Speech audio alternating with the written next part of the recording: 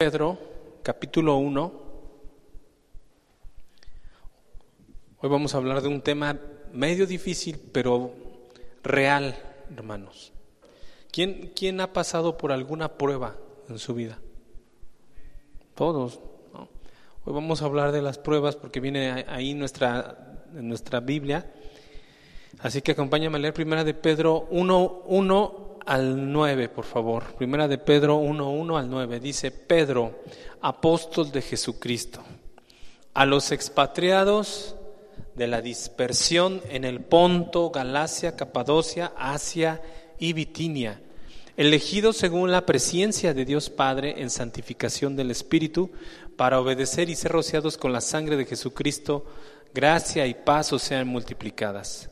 Bendito el Dios y Padre de nuestro Señor Jesucristo, que según su grande misericordia nos hizo renacer para una esperanza viva, por la resurrección de Jesucristo de los muertos, para una herencia incorruptible, incontaminada e inmarcesible, reservada en los cielos para vosotros, que sois guardados por el poder de Dios mediante la fe, para alcanzar la salvación que está preparada para ser manifestada en el tiempo postrero. Versículo 6, en lo cual vosotros os alegráis, aunque ahora, por un poco de tiempo, si es necesario, tengáis que ser afligidos en diversas pruebas, para que sometida a prueba vuestra fe, mucho más preciosa que el oro, el cual aunque perecedero se prueba con fuego, sea hallada en alabanza, gloria y honra cuando sea manifestado Jesucristo, a quien amáis sin haber visto, en quien creyendo, aunque ahora no lo veáis, os alegráis con gozo inefable y glorioso.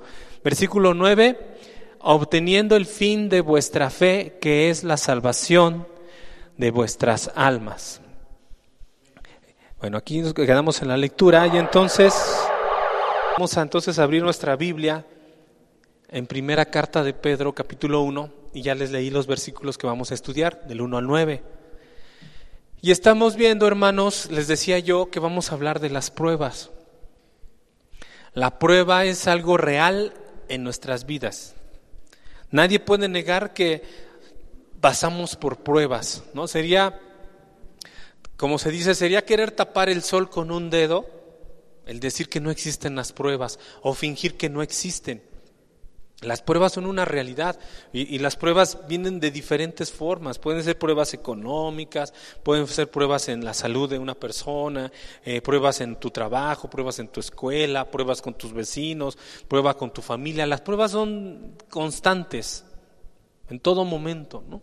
Todo el tiempo estamos bajo prueba.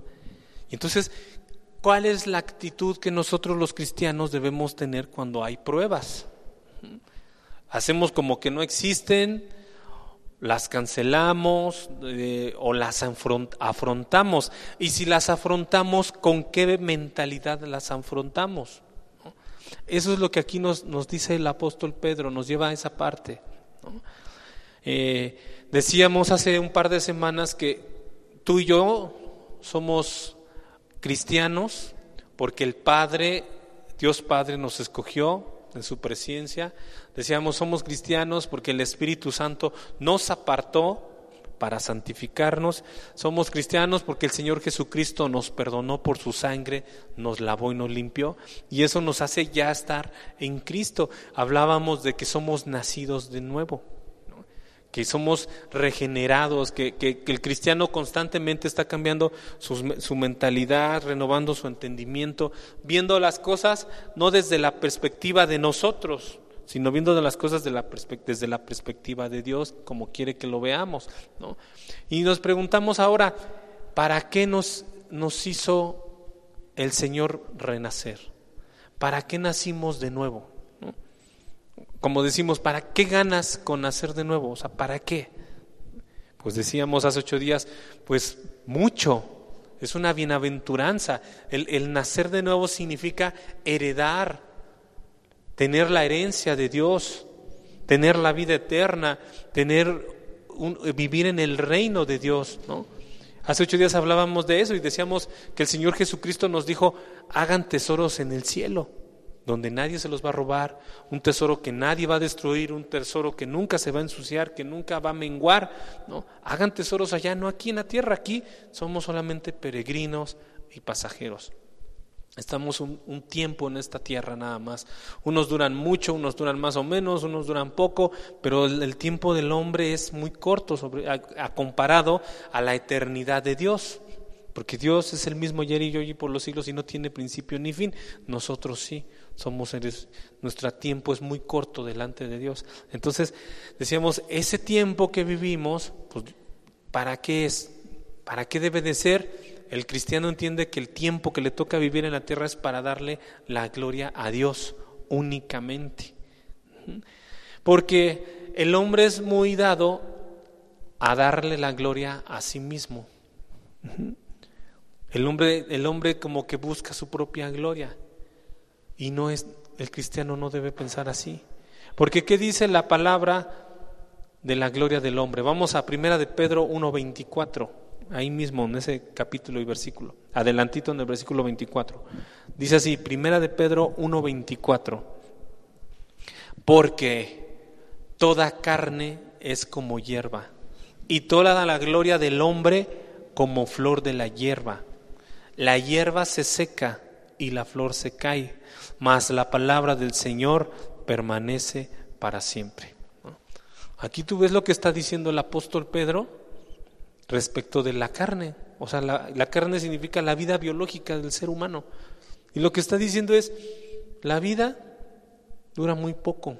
Así como la hierba, ustedes han visto en lo natural que crece la hierba y después la hierba saca una flor muy bonita, crece, está en todo su esplendor esa flor, y después va menguando, se va secando y se seca y se pudre y muere, ¿no? Y el apóstol Pedro hace la misma comparación, dice, así como esas plantas y esas flores, así es la vida del hombre. Ahora, esto que está explicando Pedro, él no lo inventó en ese momento. Vamos a Isaías 46. Lo que hizo Pedro fue citar algo que el profeta Isaías ya nos había explicado hace muchos siglos atrás. Isaías 46. Dice así, Isaías 46. Voz que decía, da voces, y yo respondí. Dice así el profeta, ¿qué tengo que decir a voces? Que toda carne es hierba, y toda su gloria como flor del campo. La hierba se seca y la flor se marchita, porque el viento de Jehová sopló en ella. Ciertamente como hierba es el pueblo, secase la hierba, marchitase la flor, mas la palabra de Dios nuestro permanece para siempre. Es lo mismo, solo que aquí está quizá un poco más desarrollado en el profeta Isaías, ¿no? Pero el punto central es lo mismo, la carne es hierba y la gloria como la flor. Así somos nuestras vidas, hermanos. Ahí vamos creciendo, tenemos una etapa de apogeo a lo mejor, ¿no? Cuando somos más fructíferos, ¿no? A lo mejor cuando entraste a trabajar y te empezaste a comprar tus cosas, a lo mejor compraste un departamento, una casa, un carro, estabas en tu juventud, todo tu esplendor, ¿no? Hasta en lo físico. Pero pues así como esa flor creció y fue hermosa, así viene el decaimiento, y así es la vida del hombre, como la flor de la hierba, se seca, se marchita y se cae. Si tú y yo buscamos únicamente la gloria del hombre, nos vamos a encontrar con esto, algo que termina. Pero la palabra de Dios nos dice que tú y yo no estamos para buscar nuestra propia gloria, sino para buscar la gloria de Dios en nosotros. O sea, tú debes de buscar darle la gloria a Él por medio de ti, no darte la gloria a ti por medio de ti mismo, ¿no? Y aquí, hermanos, es en donde la palabra nos está llevando. Cuando tú como persona puedes empezar a darle la gloria a Dios. Ya te repito, ya vimos que si buscas tu propia gloria, decae. Y a propósito de eso, pues ejemplos hay muchos, ¿no? Cuando ves un hombre darse la gloria a sí mismo, están todos los artistas y la gente pública que conoces en el medio del espectáculo son ejemplos muy claros de eso. artistas famosos, actores famosos, cantantes famosos, que tienen un apogeo muy grande y son famosos y ganan discos y ganan millones de pesos, pero llega un momento en el que mueren y de esos artistas y de esos cantantes ya no queda más que un recuerdo, ¿no? Esos son ejemplos muy claros de cuando el hombre busca su propia gloria. Se acaba, no queda nada. Muchas veces lo único que heredan son problemas en sus familias y en sus hijos. Todos esos cantantes famosos que ganan grandes cantidades de dinero, pues llegas a ver sus vidas totalmente mal, muy dadas hacia las drogas, muy dadas a los excesos, falta de familias estables, abandonan a sus hijos. O sea, esa vida que aparentemente de mucha gloria humana, pues termina siendo decadencia, ¿no? Heredan sus fortunas, no saben quién se queda el dinero, se lo roban, les hacen fraudes, los hijos se pelean entre ellos por la herencia, ¿no? Todo eso desencadena la carne.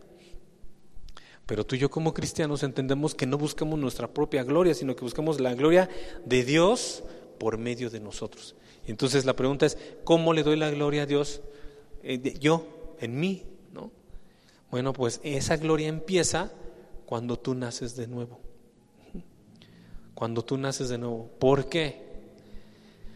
Porque ¿qué es la gloria de Dios?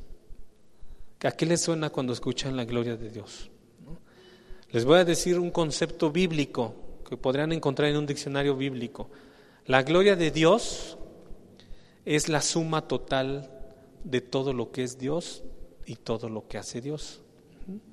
Es decir, la omnipresencia de Dios, la omnipotencia de Dios, la omnisciencia de Dios, ¿no? La misericordia de Dios, la santidad de Dios, la sabiduría de Dios, la longanimidad de Dios, la misericordia de Dios, todo eso que es Dios, el poder de Dios. Hace un momento lo cantábamos en Maravilloso Dios, ¿no? Todo lo que Él creó, todo el poder de la naturaleza, eso es parte de lo que es la gloria de Dios. Y también forma parte de la gloria de Dios lo que Él hace.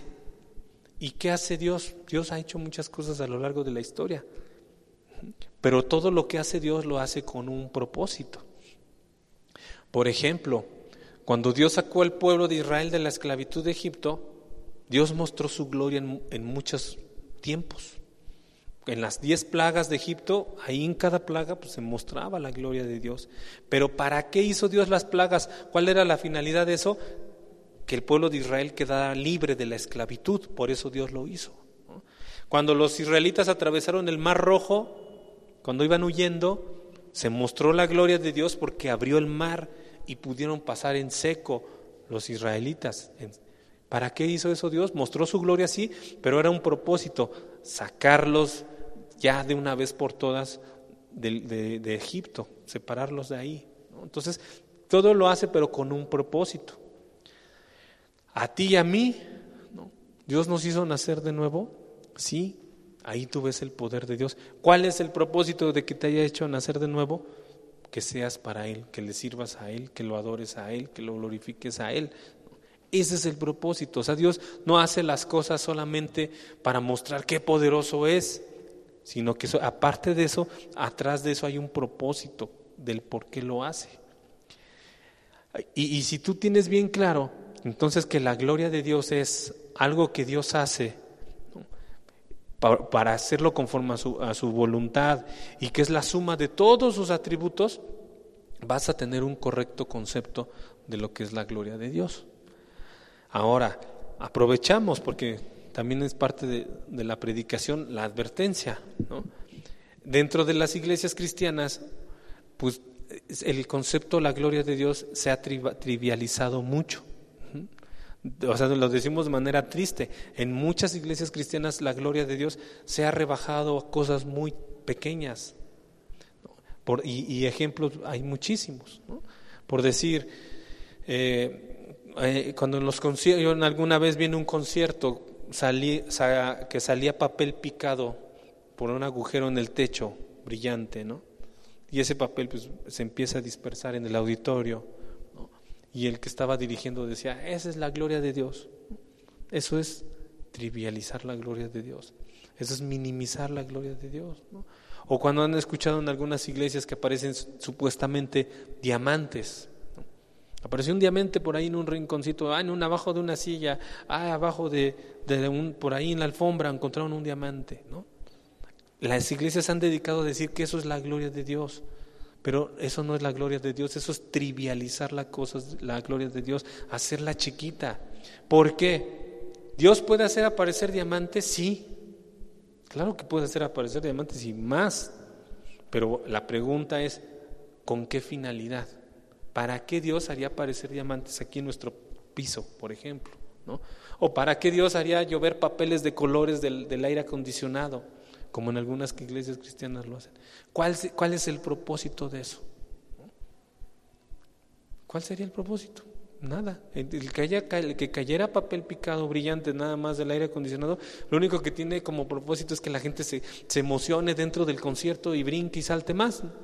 No trasciende más allá. El hecho que aparezcan diamantes en algunos auditorios, supuestamente que es la gloria de Dios, ¿qué sería el propósito? Pues nada más a la gente hacerla ambiciosa y pensar que va a aparecer dinero de la nada, ¿no? Como a veces en nuestra desesperación quisiéramos, ¿no? ¿Cuántas veces no tienes dinero y alguien te pide, tu hijo, me prestas, y le dices, ay hijo, ni que se dieran los árboles, ¿no? Pero quisiéramos, ¿no?, que se dieran los árboles. ¿Cómo no quisiéramos que apareciera? Pero no es así, ¿no? Entonces cuando vamos a la iglesia y pensamos que ahí van a aparecer los diamantes y la riqueza, pues es lo mismo, es pensar que el dinero nace en los árboles, y no es así, ¿no? Entonces, se ha llevado a la idea de que eso es la gloria de Dios, y no lo es, ¿no? O que aparece diamantina regada en el piso, es diamantina, ¿no? No es oro molido como en algunas iglesias te dicen, es el oro de Dios. No, ya ha habido gente que se ha dedicado a analizar las cosas, toman con una escobita eso que aparece en las iglesias, lo llevan al laboratorio, lo ven en un microscopio y se dan cuenta que es diamantina, con la que se hacen las esferas de Navidad, nada más. No es oro. Entonces, la iglesia ha abusado mucho de esto de la gloria de Dios.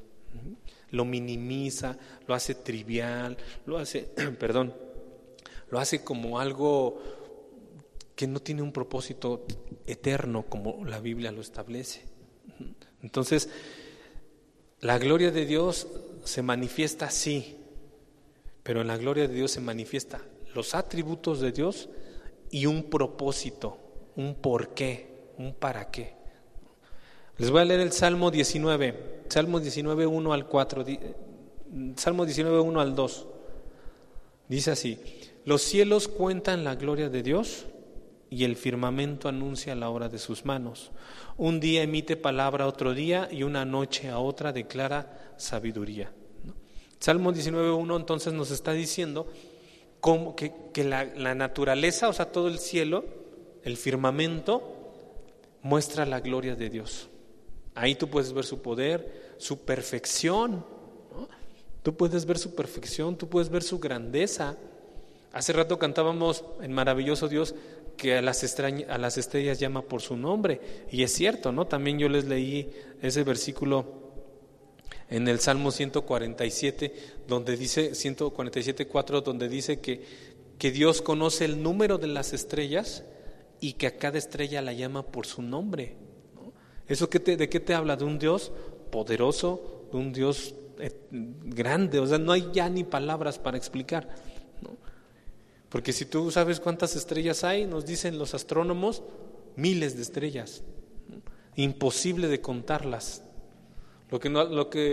Bueno, aquí en nuestra ciudad ya no podemos ver las estrellas porque hay mucha luz y mucho smog, pero si un día has ido al campo en la carretera y has viajado en carretera de noche hacia algún lugar, sobre todo en estos meses de diciembre y enero, y en la noche vas a ver cómo se ve el cielo todo estrellado, ¿no? Y eso solamente es un cachito del cielo, nada más, de la inmensidad del universo. Imagínate cuántas estrellas hay, hermano. Son incontables, son cientos, miles de estrellas, miles. Pues a cada una Dios la conoce por su nombre a cada una. Así como a nosotros. ¿Cuántos miles de personas somos? ¿Te has puesto a pensar en eso? Súbete a Metro Pino Suárez el lunes a las 3 de la tarde o a las 7 de la mañana si te puedes subir. Y ve cuántas cabezas vemos de gente ahí, niños, jóvenes, grandes, unos a la izquierda, unos a la derecha, y somos miles, y solamente es un cachito, ¿no?, de toda la inmensa de cantidad de personas que somos en el universo y en la tierra, de la gente que somos en la tierra. Pues dentro de todos esos, Dios conoce a cada uno de nosotros. Dime si eso no es un Dios eterno, ahí y poderoso. Ahí ya estás viendo la gloria de Dios. Ahí está la gloria de Dios. Entonces, desde Génesis hasta Apocalipsis, tú ves la gloria de Dios, cómo se va revelando, poco a poco. Y en nosotros podrías decir, bueno, ya vi que con el pueblo de Israel la gloria de Dios se reveló. Y a mí, hermano, cuando tú naces de nuevo, estás mostrando la gloria de Dios, porque ahora tu vida ya no busca su propia gloria. Cuando una persona nace de nuevo, busca la gloria de Dios, se olvida de sí mismo. Cuando nacimos la primera vez, o sea, biológicamente, no nacimos para la gloria de Dios, nacimos para nuestra propia gloria. Cuando nacimos de nuevo, entonces fue cuando sí nacimos para darle la gloria a Dios. Entonces, ya podemos partir de ese punto. Tú y yo, al ser nacidos de nuevo, ya estamos buscando y se está revelando la gloria de Dios en nosotros. Pero aparte, cuando tú tienes tu esperanza como cristiano en Dios y en sus promesas, como la herencia que estuvimos estudiando hace 8 días, la herencia inmarcesible, la herencia reservada en los cielos para nosotros, eso, hermano, también forma parte de la gloria de Dios. ¿Por qué? Porque Él lo hizo, y 2, porque lo hizo con un propósito, para ti y para mí. Entonces, las promesas de Dios, lo que Dios tiene para nosotros, es como es eterno. Entre más pasa el tiempo, más gloriosa es esa esperanza. Mientras que los que están en el mundo, mientras más pasa el tiempo, pues más se desvanecen y más mueren sus esperanzas. Repito, si tú solamente vives para la gloria tuya y la gloria del mundo, tienes como enemigo al tiempo, ¿no? Y así te hagas como los artistas famosos, ¿no?, que se hacen cirugías para tratar de alargar la vida, tarde o temprano el tiempo te alcanza, ¿no? Entonces, el tiempo hace que la gloria del hombre fenezca. Y en cambio en la gloria de Dios, el tiempo hace que sea todavía más glorioso, porque como hay una eternidad, entonces el cristiano tiene esa esperanza eterna, esa esperanza gloriosa. Y eso, hermanos, pues solamente un hijo de Dios lo puede entender en esos términos. Porque te repito, nuestros ojos deben de estar puestos arriba, donde está lo incorruptible, lo incontaminado, lo que nunca envejece. De hecho, es un tema muy, muy dado entre los teólogos, el que ellos se preguntan, cuando esté la iglesia cristiana en la presencia de Dios, ¿de qué edad vamos a resucitar? Se preguntan. Si hubo alguien que murió de 20 años, por ejemplo, en Cristo, cuando resucite, ¿resucitará a la edad de 20 años? O si murió una persona de 99 años en Cristo y resucite, ¿de qué edad resucitará? ¿De 99 años? ¿Y los bebés que murieron? ¿Y los niños? ¿No? Toda esa serie de preguntas, todavía muchas que no tienen una respuesta tajante, porque puedes extraer muchos versículos, ¿no? Hay mucha información que podemos encontrar, ¿no? Pero todo lo que dice la palabra de Dios nos lleva a que la resurrección será en una edad pues donde ya el tiempo no importa, ¿no? Donde pues, ya nada va a ser corruptible, ya nada va a envejecer, ya nada nos va a desilusionar, ya no va a haber nada incontaminado, va a ser una etapa de perfección. Les voy a decir, no, lo que más dicen los teólogos, hacia donde más se orillan, es que el ser humano resucitará más o menos en la misma edad que como fueron creados Adán y Eva. ¿De qué edad fue creado Adán y Eva? ¿Cuántos años tendría Adán? Fue el primero ser humano sobre la tierra, y Eva la primera mujer sobre la tierra. ¿De qué edad habrán sido ellos? 20, 25, 30, 33, 35 años, ¿no? Pues dicen, pues yo creo que nos dan tantas vueltas estos misterios, pero dicen, pues remitámonos al origen. Así como Dios creó a Adán y a Eva, esa es la etapa más exacta, más perfecta en la que un ser humano está bien, ¿no? Debe ser, esa es la etapa madura, digamos, una etapa madura. Pero eso, ¿por qué viene, hermanos? Porque me regreso, porque ya me estoy yendo, ¿no? El cristiano, cuando nace de nuevo, cuando se arrepiente y entrega su vida a Cristo, en ese momento la gloria de Dios ya está en él, ya está empezando a trabajar en su salvación, ¿no? Entonces, esa esperanza, hermanos, vamos a leer Tito 2:13. Tito 2:13.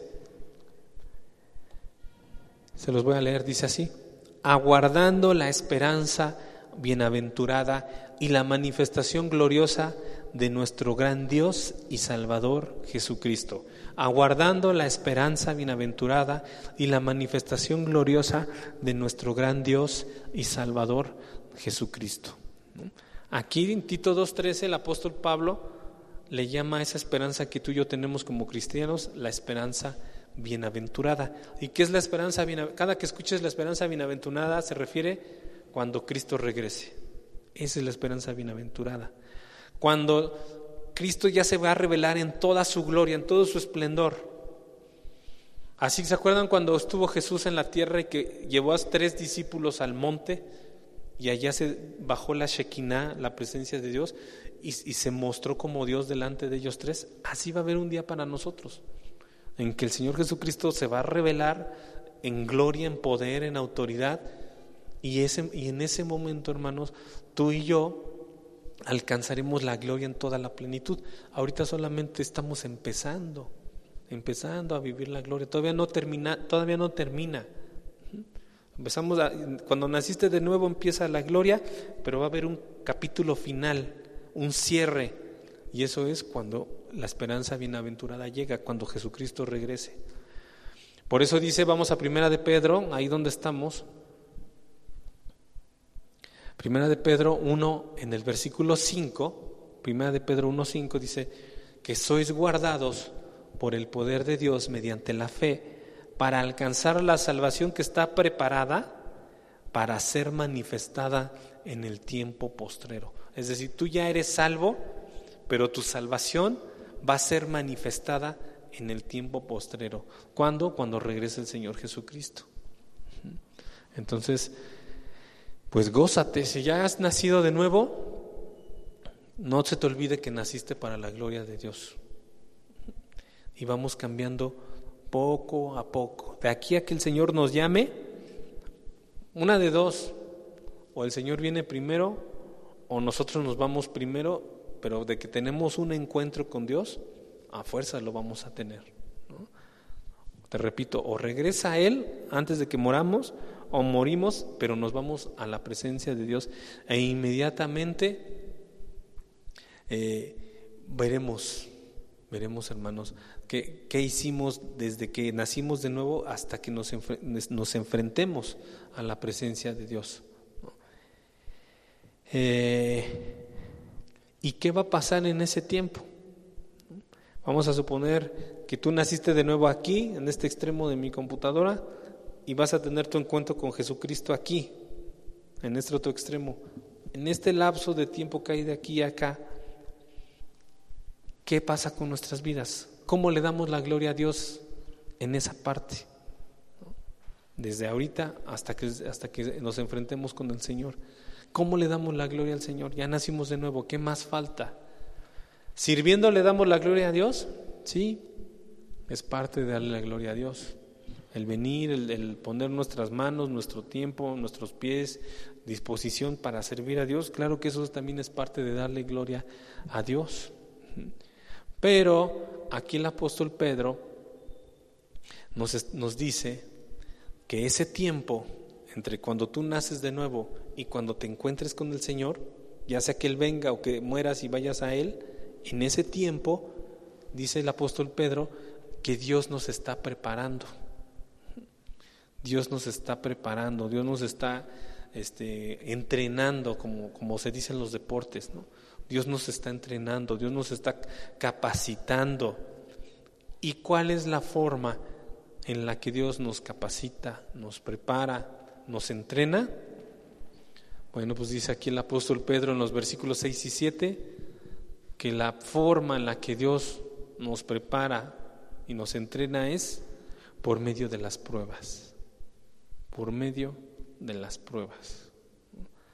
Yo sé que a nadie nos gustan las pruebas, obviamente a nadie nos gusta ser probados, pero si hacemos como que no existen, pues es como querer tapar el sol con un dedo. Mejor debemos de ver las cosas con sabiduría y entender que existen y que están ahí, ¿no? Esa es la verdad, aquí lo está escribiendo la palabra de Dios, ¿no? Si cambiamos el discurso para hacerlo más agradable a la gente, pues yo cambiaría mi predicación de hoy por una predicación de pare de sufrir, por ejemplo.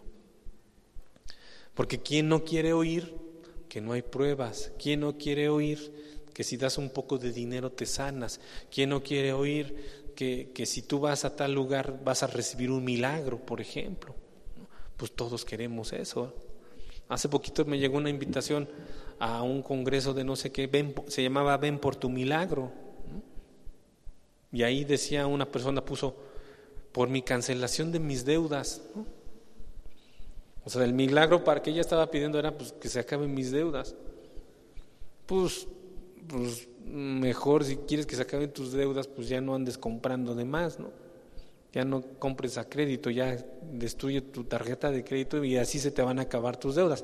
No se van a acabar porque vas esa tarde de milagros y Dios, como si fuera el Aladino, el genio de la lámpara, te va a decir, ¿qué me pides? Que me se acaben mis deudas. ¡Fum!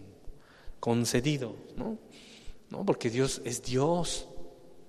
Dios hace las cosas con un propósito, no hace las cosas como si Dios estuviera a nuestro servicio, ¿no?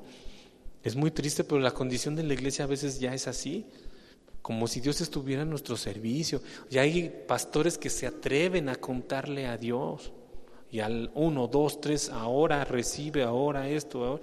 Eso es contarle a Dios, eso es creer que el Espíritu Santo es nuestro siervo, y la Biblia nos muestra que el Espíritu Santo es del Todopoderoso, ¿no?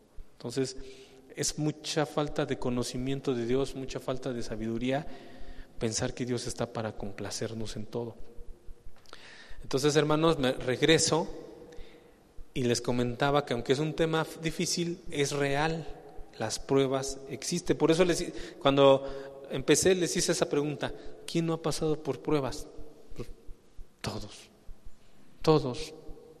todos hemos pasado por pruebas, hasta de niños.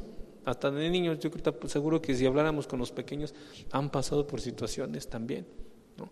Todos tenemos pruebas. No tiene caso que negamos, no existe la prueba, no existe la prueba, porque el ser humano también atraviesa por esos momentos, ¿no? No es cierto, no existe, se bloquea, ¿no? Si han visto cuando, por ejemplo, fallece alguien, hay personas que no lo asimilan y dicen, no es cierto, y se bloquean.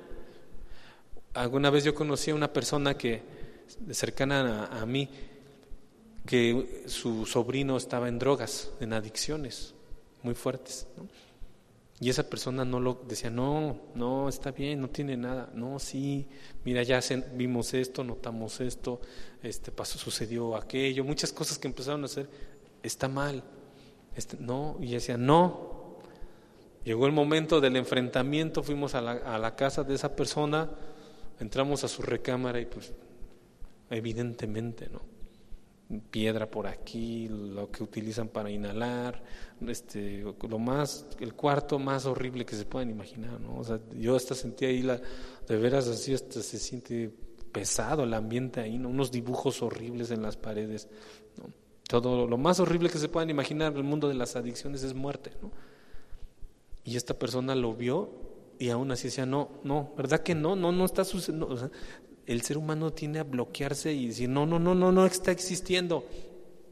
Ahí está, ¿no? Es la realidad. Entonces, como cristianos debemos de ser sabios y decir, no, sí es cierto, las pruebas existen. Ahí están delante de nosotros. Pueden ser y esas pruebas tienen características.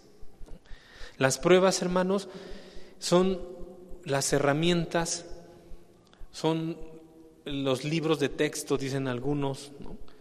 Que Dios utiliza para que nosotros, en el tiempo que estemos aquí, de que nacimos de nuevo a que nos encontremos con el Señor Jesucristo, ese tiempo Dios nos tiene que hacer madurar, nos tiene que entrenar, nos tiene que muchas cosas que tiene que hacer con nosotros, y la única forma es por medio de las pruebas. Así lo dice el apóstol Pedro, ¿no? Y ejemplos en lo cotidiano hay muchos.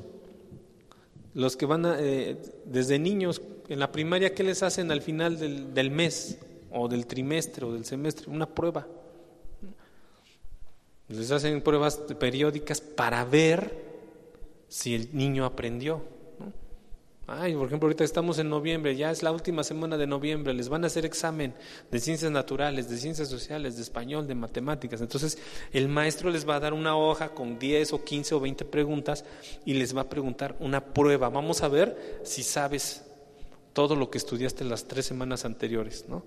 Te enseñé a sumar, te voy a poner 10 sumas para ver si las sabes hacer, ¿no?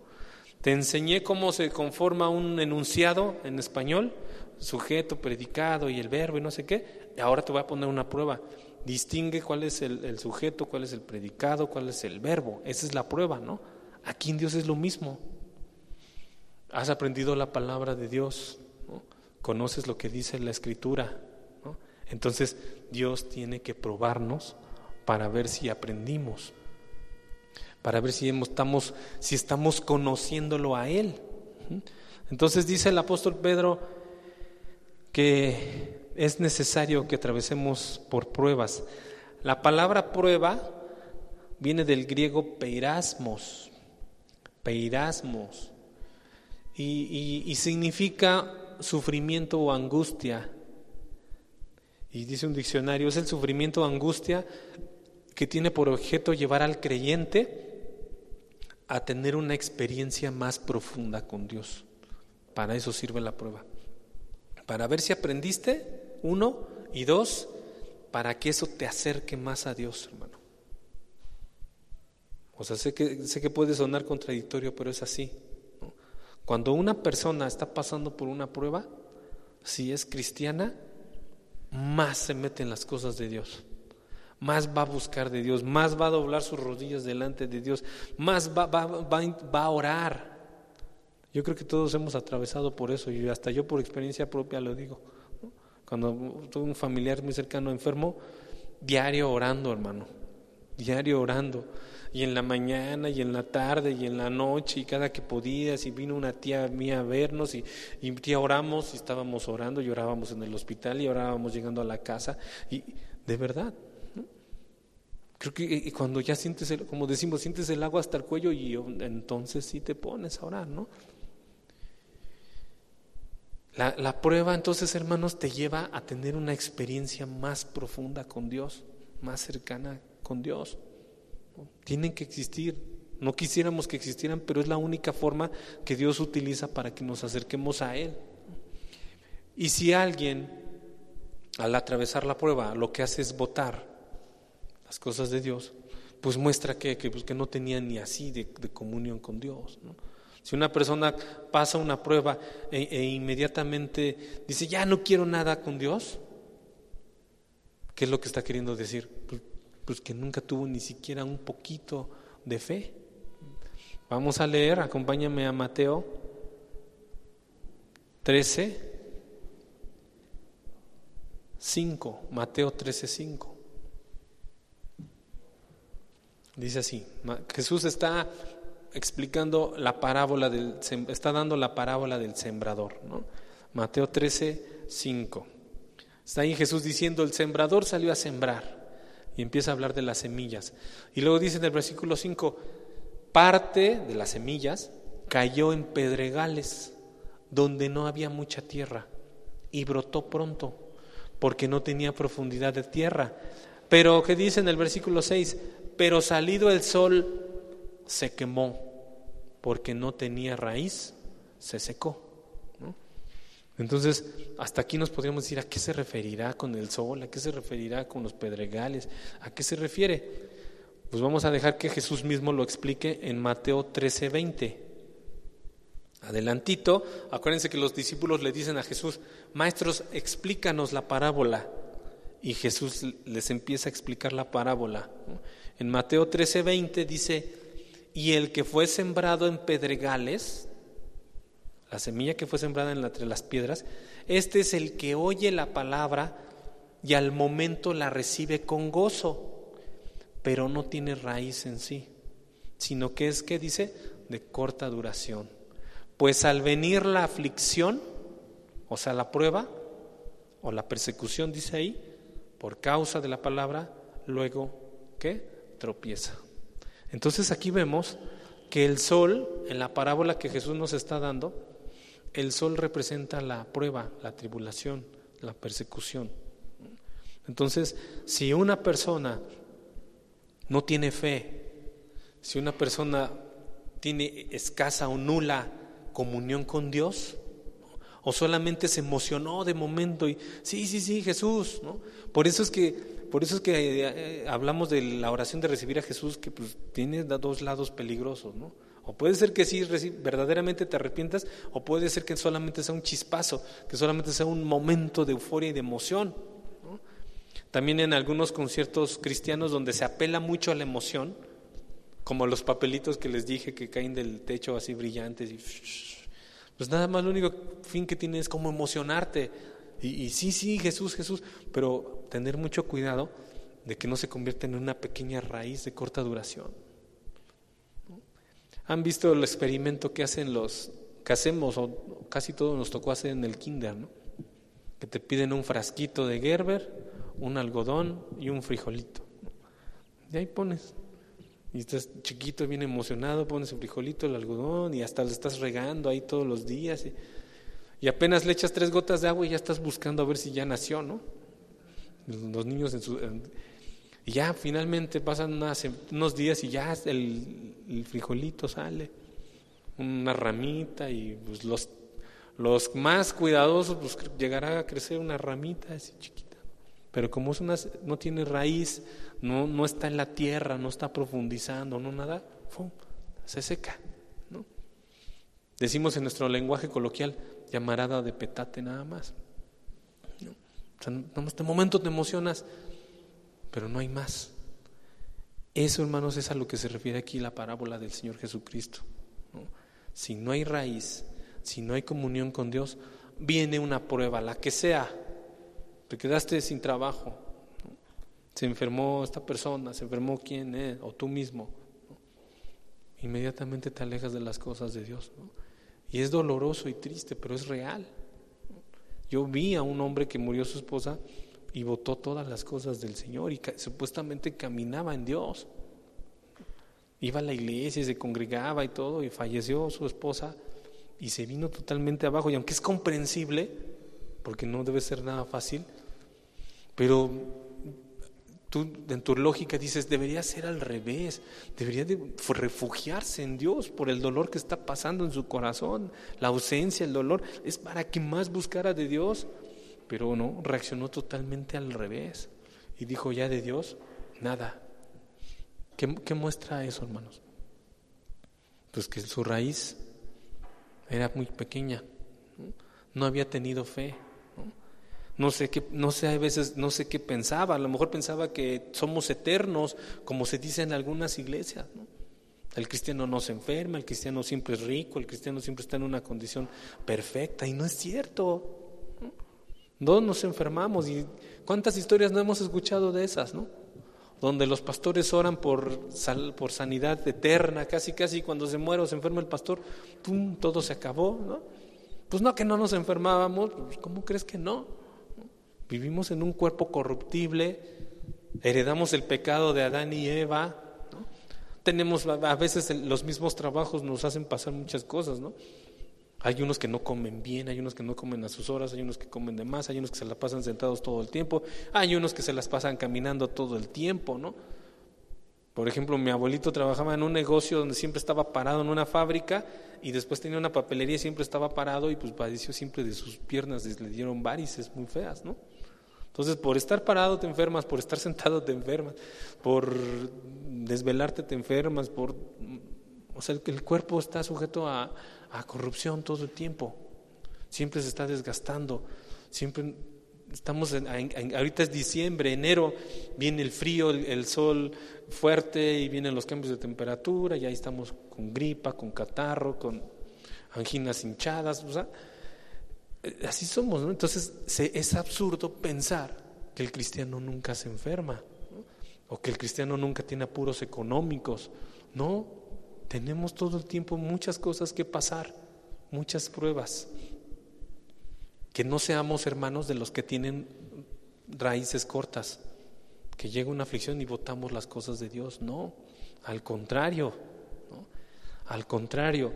En la Biblia hay un libro y no lo leemos por tiempo, pero la Biblia nos habla de un hombre llamado Job, ¿no?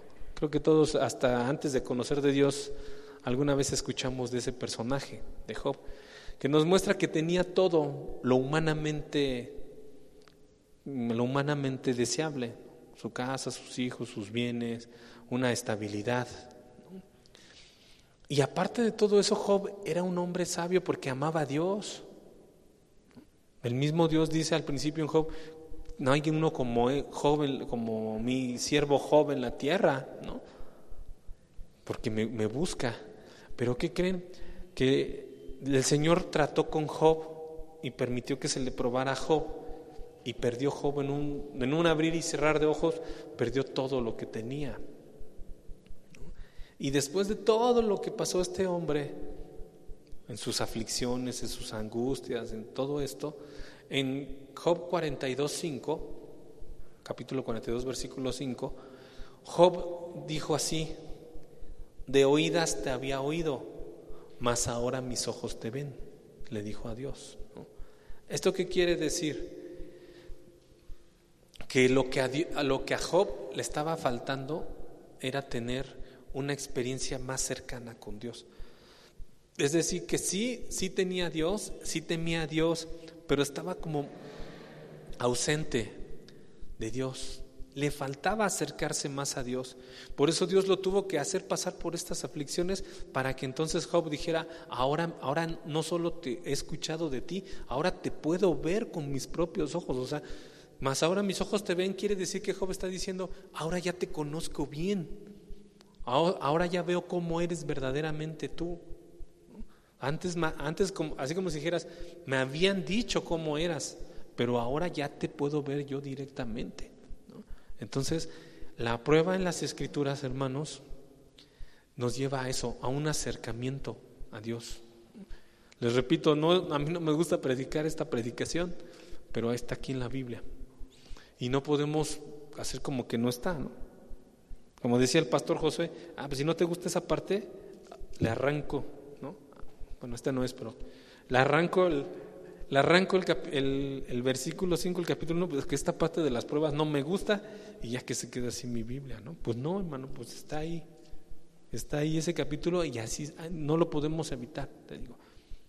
Acuérdense que es una falla muy grande en la iglesia contemporánea: evitar hablar del infierno, evitar hablar de la condenación, evitar hablar de las pruebas. En muchas iglesias no les gusta hablar de eso, porque si hablamos de eso, si vienen 30, dentro de 8 días van a venir 10. Espero que no sean ustedes, hermanos. Espero que no sean ustedes así: es que no me gusta que hablen de las pruebas. Y está aquí en la palabra. Ahora esto no se escribe para condenarnos, al contrario, se escribe para ayudarnos. ¿Por qué? Porque no se trata solamente de pasar la prueba por pasarla.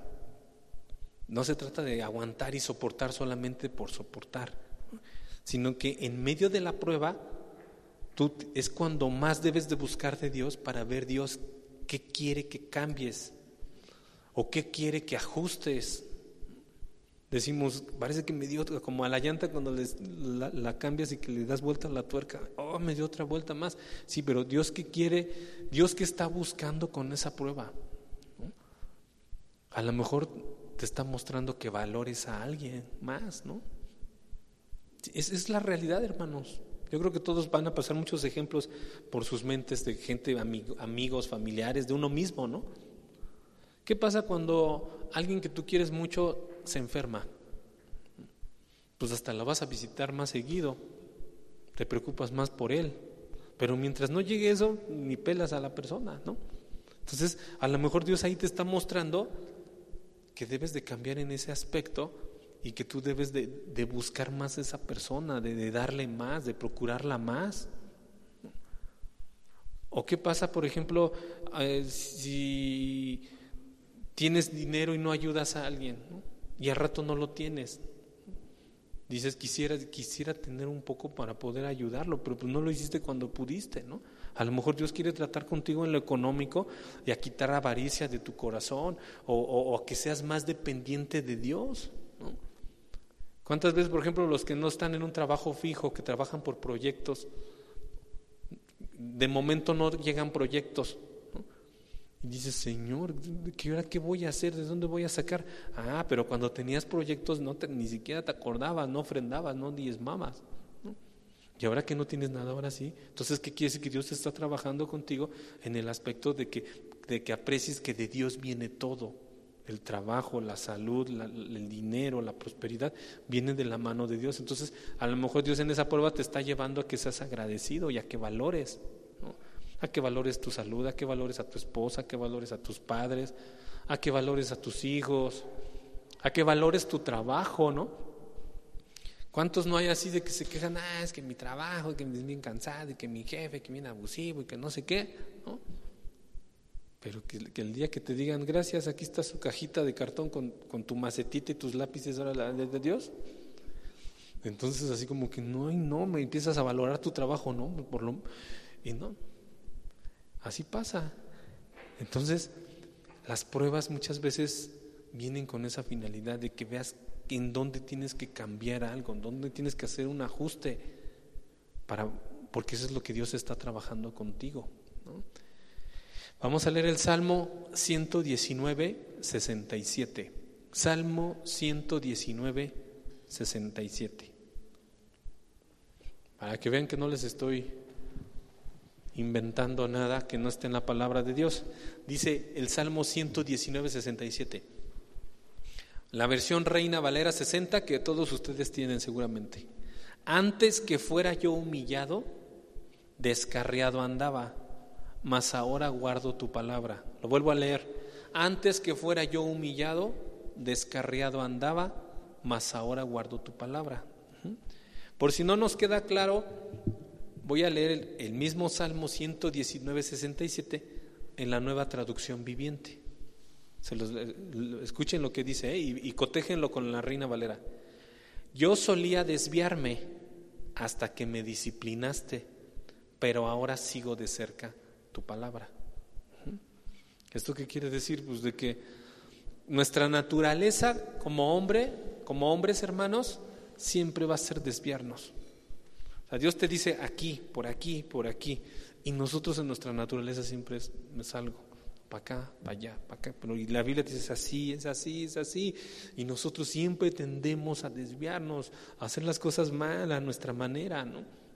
Entonces dice aquí la palabra, hasta que viene la disciplina de Dios, entonces es cuando sí te acercas a la palabra de Dios, o como dice la Reina Valera, ahora guardo tu palabra, ¿no? Ahora sí, sí, Señor, ya vi que si yo hago las cosas a mi manera, fuera de tu voluntad, en mi carne, pues todo va a salir mal, ¿no? Entonces Dios nos tiene que disciplinar, Dios nos tiene que probar. Ahora, esas pruebas son variadas, son de diferentes matices, de diferentes colores, por decirlo, ¿no? ¿Por qué? Porque cada uno es diferente, cada uno tiene cada uno lleva su vida de una manera diferente. O sea, Dios no puede usar lo mismo para todos, sino que cada uno tiene que ajustar algo en su vida de manera personal. O sea, la necesidad de uno, el problema del otro, Dios sí lo sabe. Entonces en cada uno tiene que aplicar diferentes pruebas. O sea, a lo mejor alguno necesita en lo económico, uno en lo espiritual, a lo mejor alguien en su relación, como les dije hace rato, en su matrimonio, a lo mejor alguno en su relación con sus hijos, a lo mejor alguno en su relación en su trabajo. Entonces son muchas variables. Dios tiene que aplicar la prueba para cada uno, conforme a cada uno lo necesite. Son variadas, por eso Pedro dice aquí diversas pruebas, que son variadas, ¿no? De acuerdo a nuestras fuerzas y a nuestras necesidades de cada quien. Las pruebas, otro punto de las pruebas no son fáciles, obviamente. Por lo tanto, cuando haya una prueba en tu vida, no lo tomes de manera ligera o descuidada.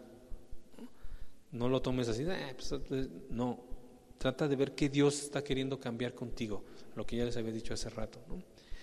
Las pruebas producen angustia, dice aquí el apóstol Pedro, tengáis que ser afligidos en diversas pruebas, ¿no? La aflicción, ¿qué entienden por aflicción? La aflicción es un dolor, es experimentar una preocupación. Y yo creo que todos lo hemos vivido en algún momento, ¿no? La angustia en el dolor, en la aflicción, es precisamente en donde tú debes de buscar a Dios. Voy a leerles Mateo 26:37, porque cuando Jesús iba a morir en la cruz un día antes, después de la Santa Cena, Él iba a pasar una prueba, una copa que tenía que beber. Y dice en Mateo 26:37 que Jesús, tomando a Pedro y a los hijos de Zebedeo, o sea Juan y Jacobo, comenzó a entristecerse y a angustiarse en gran manera. O sea, imagínense, si nuestro Señor Jesucristo, hermanos, siendo quien Él es, orando como Él oraba, con la espiritualidad que Él tenía, el Hijo de Dios, se entristecía y se angustió por lo que estaba a punto de pasar, que era el sacrificio, ¿no? ¿Cuánto y más nosotros no nos entristecemos y nos angustiamos, ¿no? Claro que también nos entristecemos y nos angustiamos. Por eso dice en Hebreos que Jesús es nuestro sacerdote, porque Él entiende nuestras aflicciones y nuestras necesidades, porque Él ya lo vivió. O sea, si tú un día dices, estoy muy angustiado, tengo mucho miedo, estoy muy entristecido, me siento mal, vas a Jesús, porque Él también ya vivió lo que es estar triste, lo que es estar angustiado, lo que es estar afligido. Él ya lo vivió, ¿no? Y si tú llegas un día a decir, híjole, estuve en problemas y nadie me ayudó, nadie, me dejaron morir solo, me dejaron morir sola, ¿no? Aunque dijeras eso, lo mismo el Señor Jesucristo también ya lo vivió. Acuérdate que Jesús lo abandonaron todos, sus discípulos lo dejaron, se lo llevaron, ¿no? Entonces, no hay nada que tú hayas vivido que el Señor Jesucristo no lo haya también experimentado. Por eso podemos ir a Él confiadamente y decirle, tengo miedo, tengo angustia, ayúdame, tengo pánico, tengo desesperación, ¿no? El Señor lo va a entender perfectamente porque Él ya lo vivió, ¿no? Entonces, así son las pruebas, hermanos. Las pruebas no son fáciles, las pruebas producen angustia, las pruebas son diferentes dependiendo de cada persona, lo que necesite. Pero hay otra cosa buena que debemos ver los cristianos, que las pruebas son controladas por Dios. O sea, las pruebas no se salen de control, así, ¿no? Sino que Dios tiene el control de cada prueba que vivimos. Las pruebas no duran para siempre, dice aquí el apóstol Pedro, por un poco de tiempo. Solamente las pruebas pueden estar un poco de tiempo. Un pastor explicaba y decía, es como cuando metes un pan al horno.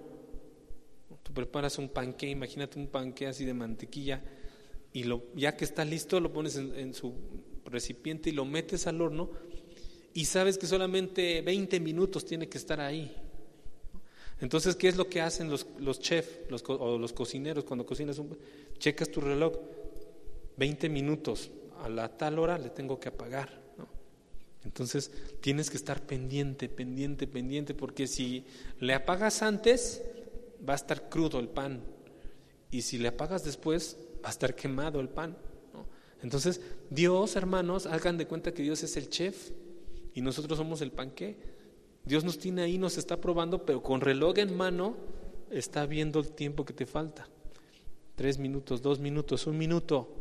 Ya se cumplieron, rápidamente apaga el termostato, ¿no?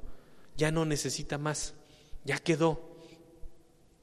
Pero si Dios abre el horno y saca y ve que el pan sigue crudo, ¿qué es lo que va a hacer? Otros 5 minutos, ¿no? Le hace falta otros 5 minutos, lo vuelve a meter y vuelve a contar otros 5 minutos y le vuelve a apagar, ¿no? Si nosotros en la prueba buscamos de Dios, solamente va a durar lo que tiene que durar, pero si nos rebelamos y empezamos a hacerlo más complicado y tomamos nuestras decisiones de manera incorrecta y blasfemamos contra Dios y nos enojamos contra Dios y porque hay veces que quedamos en el absurdo de ya no me congrego, como si castigáramos a Dios, ¿no? O ay, esto no sirve y lo guardas hasta abajo de tu ropero, ¿no? Como si en la absurdez el hombre piensa que puede castigar a Dios, ¿no?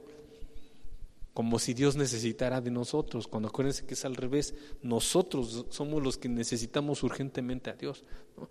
Pero así, entonces si tomamos una actitud así, lo único que estamos haciendo es alargar la prueba, alargarla, que dure más, ¿no?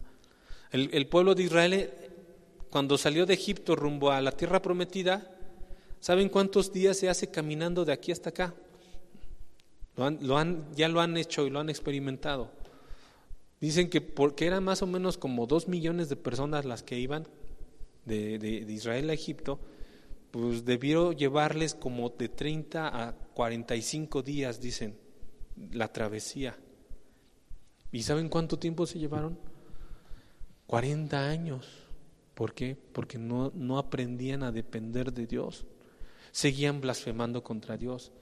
Es que en Egipto había esto, o es que en Egipto había aquello, y aquí Dios nos trajo al desierto, aquí nada más nos vamos a morir de hambre, aquí nos vamos a morir de sed, pura piedra, puro cactus aquí, y quejas, y quejas, y quejas, y quejas. Entonces Dios pues los tuvo que tener en ese horno que se llamó el desierto, y en lugar de que los hubiera tenido 1 mes en promedio, los tuvo que tener decenas de meses, 40 años, hasta que el pueblo entendiera. Es más, no entendió, tuvieron que morirse toda esa generación y solamente quedaron Josué y Caleb y una nueva generación, los chiquitos, los bebés que nacieron, los más jóvenes que salieron de la tierra de Egipto, esos los nuevos. Acuérdense que por eso la ley está en Éxodo y está en Levítico, los 10 mandamientos, porque en Éxodo se los dieron a la generación que salió de esclava y en Levítico se lo están dando a la nueva generación, porque los que se las dieron en el desierto ahí se quedaron por la dureza de sus corazones, por probar a Dios, ¿no? Queremos agua, ahora queremos carne, ahora queremos esto, ¿no? ¿Y por qué? Y se rebelaron contra Moisés. Ay, Moisés se cree cree que es el único que puede tener comunicación con Dios. Nosotros también, ¿no? Coré se rebeló contra Dios, contra Moisés, perdón, ¿no? Bueno, al mismo tiempo contra la voluntad de Dios. Entonces, todo eso le salió muy caro al pueblo de Israel. Se quedaron 40 años. Lo que debió durar 40 días se volvieron 40 años. Tú y yo en las pruebas pasa lo mismo. Si Dios te está atravesando por un desierto y ese desierto va a durar 1 mes, busca a Dios, ponte de rodillas y deja que Dios te hable para que atravieses ese mes y salgas bien, porque de lo contrario se va a seguir prolongando 2 meses, 3 meses, quizás hasta años, como el pueblo de Israel, ¿no? Entonces, hermanos, así son las pruebas, son controladas por Dios, pero si nos rebelamos y no aprendemos, Dios tiene que ajustar el tiempo y le tiene que meter otro poco más hasta que aprendamos. ¿Cuándo ya vamos a estar bien en nuestro punto, como decimos? Que dice ahí en el versículo 7 de Primera de Pedro 1. Primera de Pedro 1:7. Me espero a que lleguen ahí. Primera de Pedro 1:7 dice: para que sometida a prueba vuestra fe, mucho más preciosa que el oro, el cual aunque perecedero, se prueba ¿con qué? Con fuego. Y aquí Pedro, hermanos, nos pone las cosas muy claras. Dios nos tiene que probar nuestra fe, porque nuestra fe es como el oro, o más preciosa todavía que el oro, ¿no? Y el oro se prueba con fuego. Si ustedes van con joyeros o personas que se llaman orfebreristas, que son los que se encargan de los metales y todo eso, se sabe que para que el oro quede puro, lo tienen que someter a hornos, a cantidades de grados muy fuertes, porque el fuego va quitando las impurezas del oro, el carbono, el níquel, otros materiales que existen en la corteza terrestre. El fuego los va desintegrando hasta que queda el oro puro, el oro brillante, ¿no? Dicen, se necesitan muchos kilos de tierra para poder encontrar un cachito de oro, ¿no? Para encontrar un diamante, pues más, ¿no?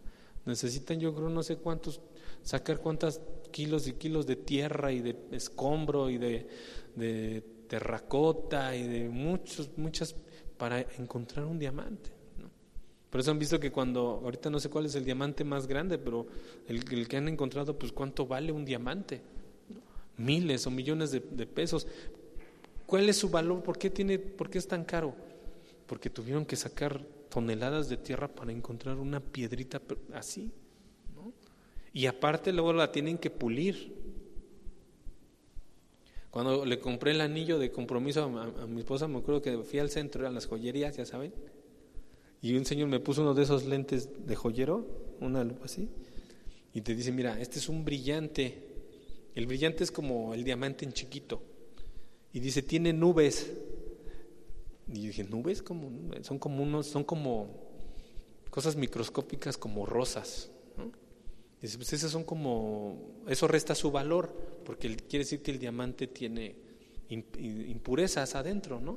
Entonces ese diamante pues tendrían que hacerle un tratamiento y sale más caro. Entonces tú puedes ver que tenía impurezas, ¿no? Sale más barato. Un diamante más grande y entre menos impurezas y más grande, más caro.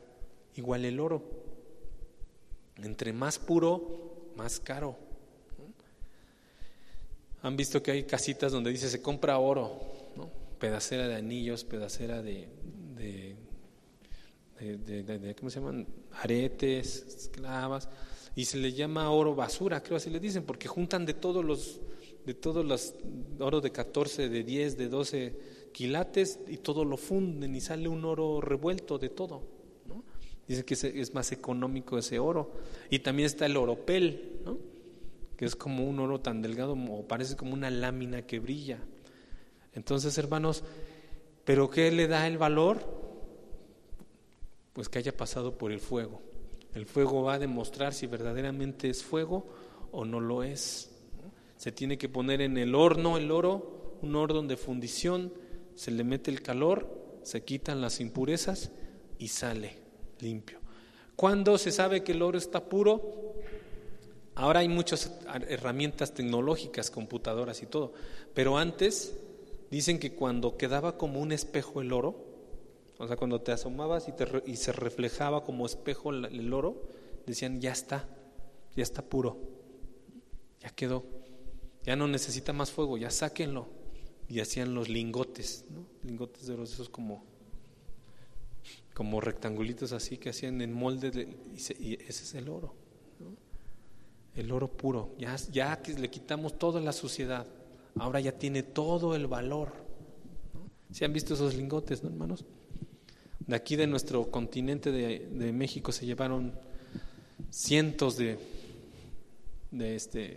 baúles llenos de lingotes de oro, se los llevaron a España, ¿no? O sea, se llevaron grandes tonelajes de riqueza de minerales, sobre todo de oro y de plata, se llevaron muchísimos kilos para Europa.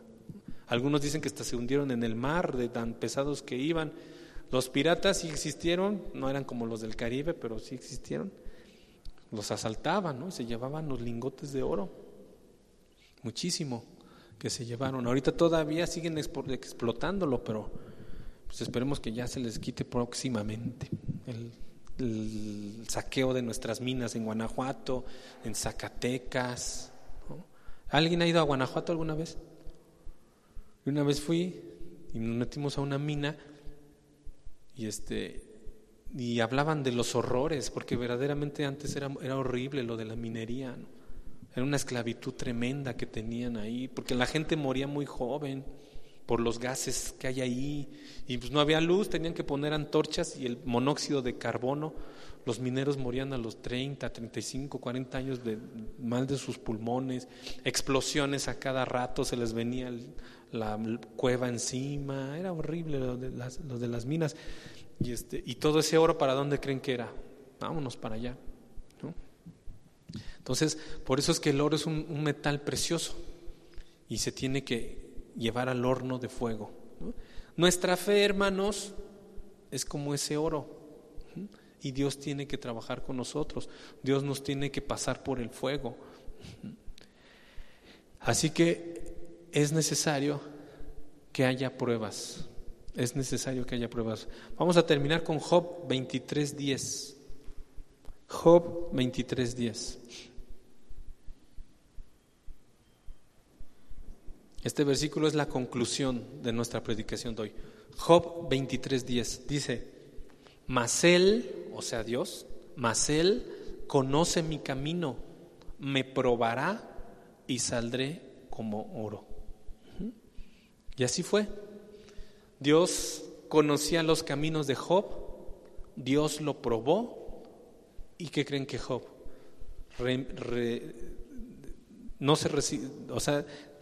Job buscó a Dios y entendió, y salió Job como el oro. Entonces, hermanos, concluimos que si hemos nacido de nuevo, nacimos para la gloria de Dios. Y aquí a que llegue ese momento cumbre en nuestras vidas, cuando estemos delante del Señor Jesucristo, porque todos vamos a estar un día delante de Él, nadie se va a salvar de eso, ¿no? Todos, hermanos, de una vez, quédatelo bien en tu cabeza, un día vas a estar delante del Mesías, de Jesucristo, lo vas a tener delante de ti, y no va a estar toda la iglesia apoyándote, ¿eh? Vas a estar solo delante del Señor. No va a estar ni tu papá, ni tu mamá, ni tu abuelita, ni tus hermanos de la congregación, ni del ministerio, ni el ministerio Elías orando ahí a un lado por ti. Nadie, hermano. Vas a estar delante de la presencia de Dios y vas a rendirle cuentas a Él. Entonces, de ahorita a que llegue ese momento, estás en una carrera, como dice el apóstol Pablo, ¿no? Y tenemos que pasar diversos obstáculos, diversas pruebas. No es una maldición, no es echarle mala suerte, no, eso no es fetiche, eso no existe, es realidad, simplemente es la realidad, ¿no? Hay pruebas y aunque no fueras cristiano, la gente que no es cristiana allá afuera también pasa las mismas pruebas, ¿no? La tempestad viene para todos. ¿Han visto la parábola de la casa sobre la roca? ¿No? Uno construyó una casa en la roca y otro sobre la arena. Pero la tempestad vino para las dos. No crean que la tempestad solo vino para la casa sobre la arena, o que la tempestad solamente vino para la casa sobre la roca, ¿no? La tempestad vino para las dos casas, la de la arena y la de la roca, ¿no? Esto que te estoy queriendo decir, que tanto los cristianos atraviesan pruebas como los incrédulos allá afuera atraviesan pruebas. La diferencia es qué es una prueba para un incrédulo y qué es una prueba para un hijo de Dios. ¿Qué es una prueba para un cristiano? ¿Qué es una prueba para un cristiano? Ya lo vimos. Es el horno, es el desierto donde Dios nos atraviesa con una finalidad eterna. ¿Y por qué? Porque somos nacidos para la gloria de Dios.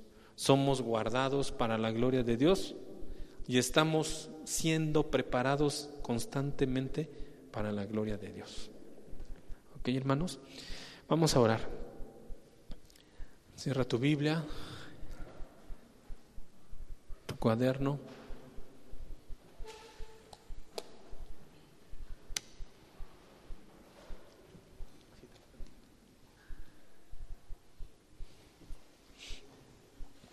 Ahora te invito a ponerte de pie conmigo para que oremos y nos despidamos con una alabanza al Señor.